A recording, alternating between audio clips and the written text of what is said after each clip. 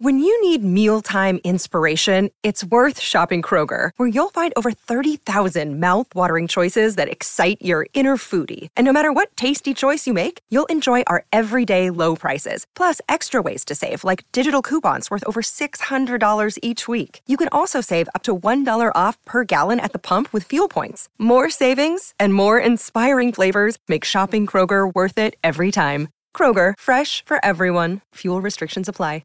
Welcome back to Dwayne's World for Brick Lane Brewing. Brick Lane's One Love Pale Ale, the taste of summer. Brick Lane Brewing, find it at all good bottle shops. And if you want to drop down and see the team at Brick Lane Brewing, they're at Queen Vic Market right next to where you can buy your fresh produce, and that's exactly what they do for their kitchen. Great to have your company wherever you're listening around the planet. We'll head back to your calls as well very shortly on that open line, so put that number in your phone and we'll get back to you in about 7 or 8 minutes after Brett Phillips has been good enough to join us. That number, 1300 736 736. But this is grand final week for BP.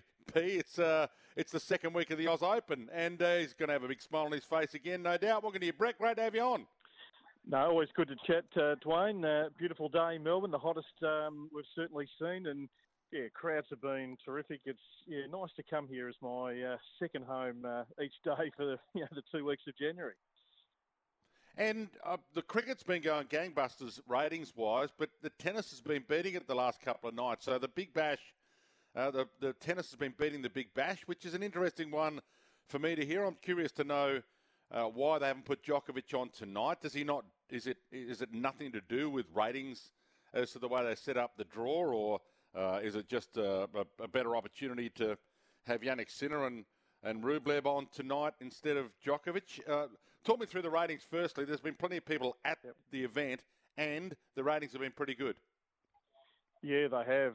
And obviously Nine have got, 2 channels, which is outstanding. They're not missing a beat there with 9 and 9 Gem. And then, we're getting, I've never seen crowds like it, 80,000, 90,000 through the gates.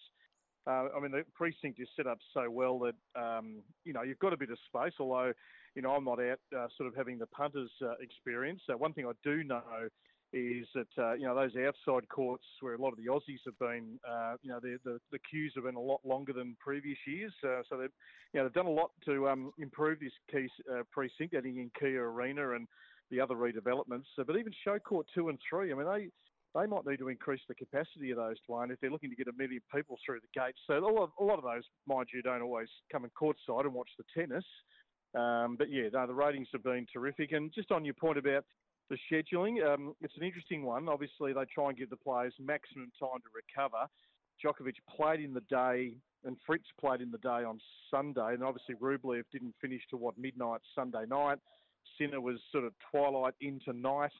So they've given, all those 4 competitors around about 48 hours to, prepare for their matches, which means Novak backs up in the day. Again, that'll be the last time.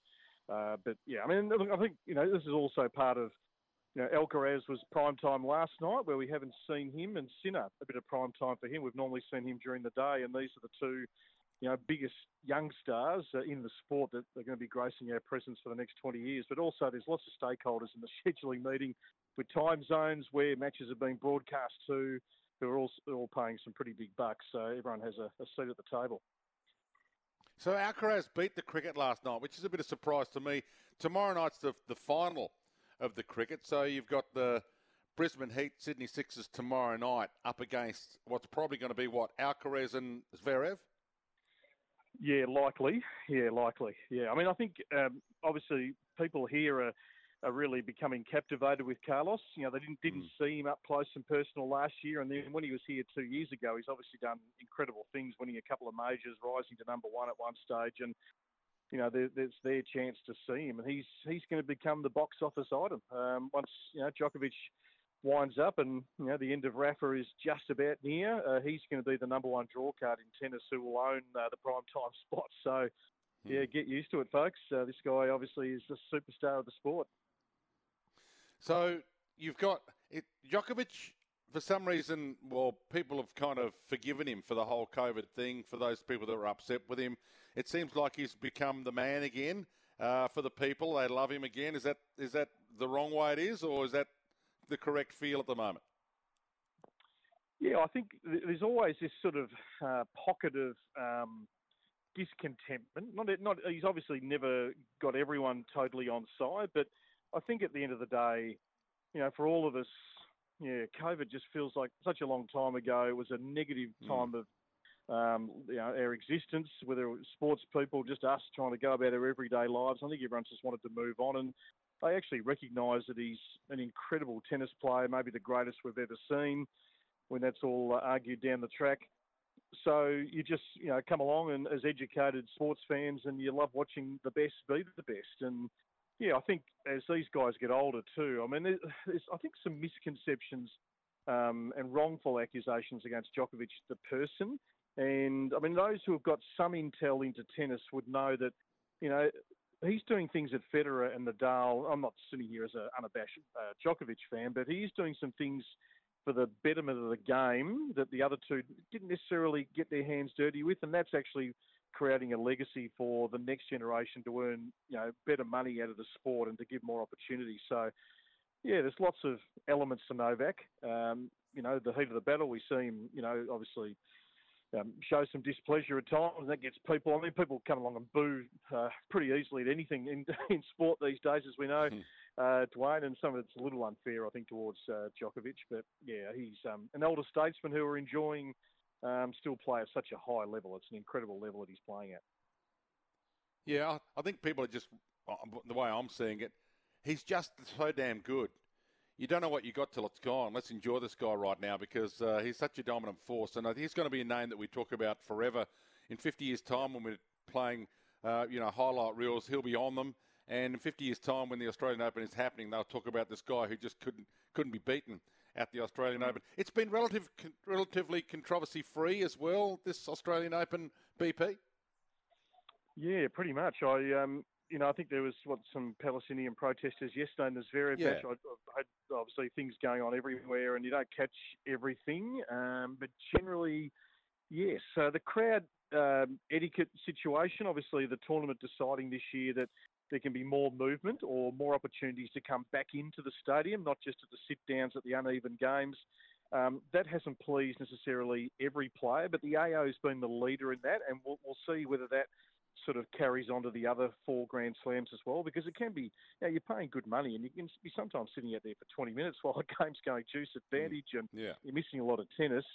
Some players are just used to nothing, and some players notice more than others. But I think if the players can get used to it, because they are here to please the fans, without the fans, they haven't got the sport, that they want them courtside, and they're just going to have to make some adjustments around that, because I think it's a good move that the AO have done. So Djokovic and Taylor Fritz not far from hitting the court. Women's singles-wise, we've got Sabalenka, the second seed, who's essentially the favourite right now, probably, although it's Coco Gauff, who's hitting the court now, is about to hit the court, the favourite in your eyes? Yeah, well, that would be the great final. Unfortunately, it's not going to be, with Swiatek and Rybakina knocked out. These are the 2 informed players, but the semi's the best we're going to see of those 2. And look, I'm loving what Coco's doing. I mean, she's the most recent Grand Slam winner. She's as fit as she ever has been. She's tightened up the forehand, which is where the errors were coming from. Always had a really good, solid backhand. Great athlete, superb mover, and just got a real sereneness about her. I mean, she's never too flustered, gets on with the job, maturity beyond her years. Sabalenka, been flawless. The door is absolutely open. But as we saw last year, after she won the Australian Open, she didn't advance past the semis of the other 3. She got some really tight moments, let leads slip, got the serving yips, and just was missing a lot of balls. And sometimes she can beat herself up, Aryna Sabalenka. So, I'm liking Coco Gauff to possibly go all the way to the final here. And you mentioned the crowds. You talk to them, don't you, from 11 o'clock? So, or do you just give updates on the action?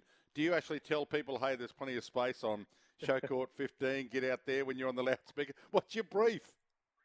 Yeah, that's a bit of everything, Dwayne. Most importantly, to keep people up to date with the courts. And, if there's some good matches, the ground pass, as we know, gives you probably the best value at the tennis. So, a little bit of conductor as well, just to get people courtside. But most importantly, Dwayne, just to pronounce those names right. That's the key part of the job. Which is the key part of our job all the time. And it's always impossible to get them all right, especially when you ask one family member the pronunciation and they give it to you one way, and then you ask another family member another way. BP, we're going to let you get away. I know you're about to get back on the microphone. So if you're heading to the Australian Open today and you hear this familiar voice over the loudspeaker, it's Brett Phillips, SEN tennis superstar. Great to have you, BP. We'll talk soon. No, thank you, Dwayne. Pleasure. Brett Phillips joining us. Have you been to the tennis? What will you watch tomorrow night? So you've got tomorrow night Alcaraz and Zverev, and the way it stands from last night, it probably will beat the Big Bash final, Sydney Sixers and the Brisbane Heat. The ratings for the Test cricket have been awesome, and we're about to get a day-nighter at the Gabba. But what have you been watching, and have you gravitated back to Djokovic after sort of not wanting to watch him and enjoy the brilliance of the man in the last couple of years?